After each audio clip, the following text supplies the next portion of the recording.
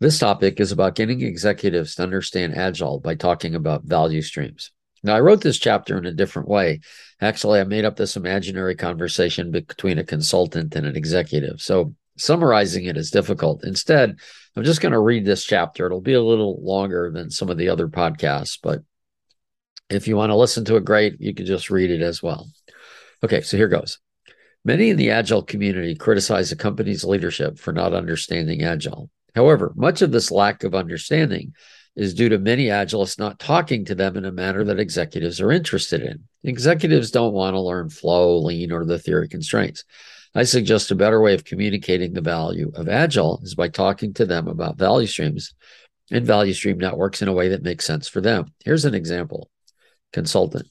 Hi, I know you've heard a lot about how companies are adopting lean and agile methods. But instead of talking about methods, I'd like to talk about what we as an organization want to accomplish. So let me start by asking you what you're interested in. The executive responds, well, I'd say the top things I'm concerned about are one, innovating for our customers, two, avoiding the waste of developing products that are not useful, being able to quickly deliver value at a reasonable cost, being able to provide a great customer experience with both the products and the supporting service we have, having an effective sales organization, creating an excellent environment for our employees to work in. I would expand customer service to customer experience, and I would also include something about time to market or responding to change.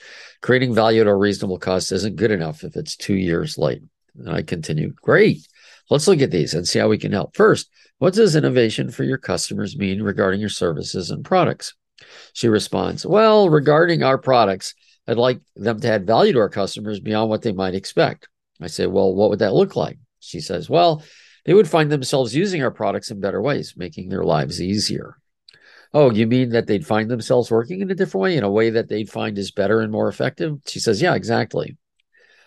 So I go on to introduce a term. This workflow you're describing is called the customer value stream. It describes a customer's path from starting to get value until achieving it.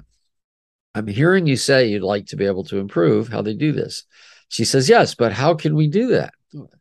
Well, first of all, we need to make explicit that's what it is we want to do. You just said that. We use the term customer value stream to share a common language and know what we mean by that. She says, okay, that makes sense.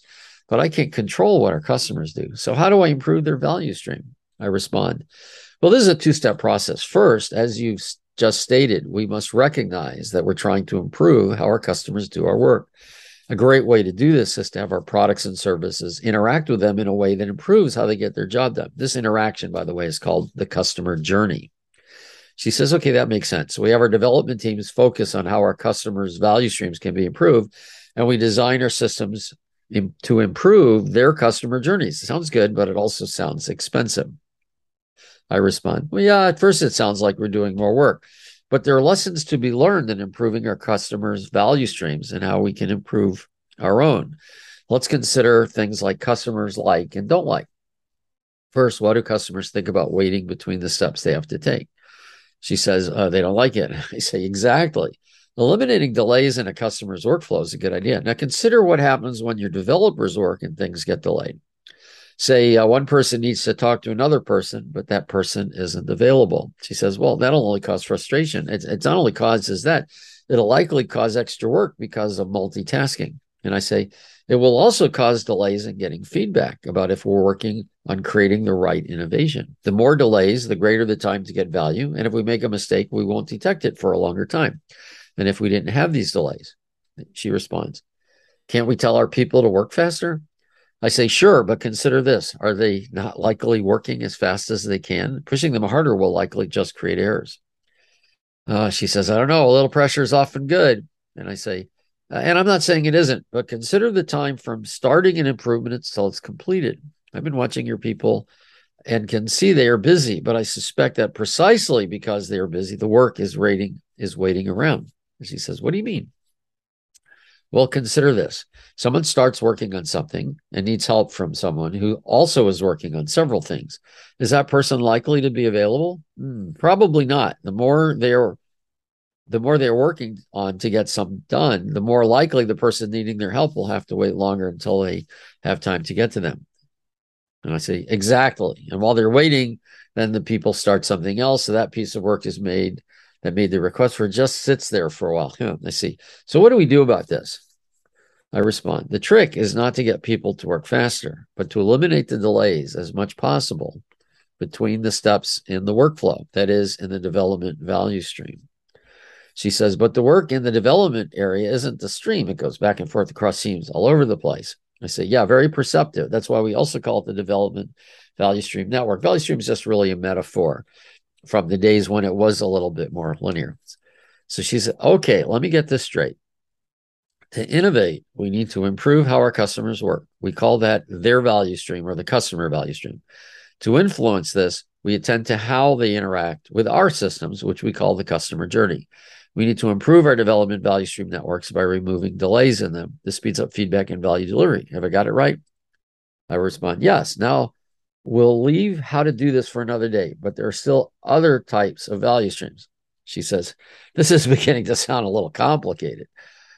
And I say, well, yeah, there is a fair amount to learn, but all of these value streams have a lot in common, and there are straightforward ways to start.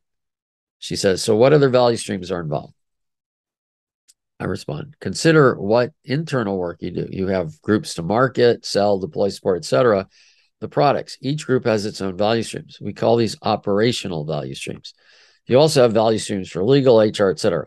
All your value streams should be about creating value for your customers and for your employees. She says, all should work to provide value quickly, without delay or wasted effort. And I say, yes, let's look at that list you gave me at the start. Innovating for our customers, avoiding the waste of developing products that are not useful, being able to quickly deliver value at a reasonable cost, being able to provide a great customer experience with both products and supporting service, having an effective sales organization, creating an excellent environment for employees to work in. Notice how value streams help the first 5 of these directly. We get innovation by tending to customers. We can lower the waste of developing products that are not useful by getting quick feedback. Reducing delays reduces waste in building new products and customer service and values. Now consider this. What would it feel like to work in an environment where you weren't wasting time waiting for others? She says, they'd be great. Then we've covered them all. She says, is there more to this value stream stuff? I say, yes, quite a bit. Consider how people will be able to align when they all understand we're interested in value add. It's an holistic view. Everyone can recognize their role in the bigger picture. We can also use what we know about value streams to see where and how to improve them. And there's a lot known about value streams that's been studied for decades, literally. Well, how do we do that? There are a couple of ways. The most common way is what we call value stream mapping. In value stream mapping, we draw out all these steps of the value streams. She says, sounds like that takes a lot of time. And I say, well, it can be. That's why we've come up with another way, which gets most of the value, but takes only a fraction of the time. We call it the idealized value stream. She asks, why do you call it that? I say, we've discovered after looking at hundreds of companies that the core way they should be working is similar. This core, of course, doesn't include certain things that may be particular to certain companies, such as FDA regulation or working with hardware groups. But even in these cases, the core work is the same, and regulation and hardware just additional requirements or constraints on what to do. Knowing this enables us to look at what we should be doing and contrast it with what we are doing. Then we can see where we need to improve. She says, and everyone can get on board because we're all united around adding value, supporting it, and being efficient. I say, yes, and there's another advantage this gives us. Even though many people in the organization may need to accomplish the same thing, the way they do it can be adjusted to their situation. It must be, actually. This enables people to self-organize while fitting into the bigger picture. This enables people to work in a way that suits them while being able to coordinate with other groups in the organization. She closes with, very cool. You'll have to teach me more later. Hope that's useful. And of course, you're welcome to read it in the book.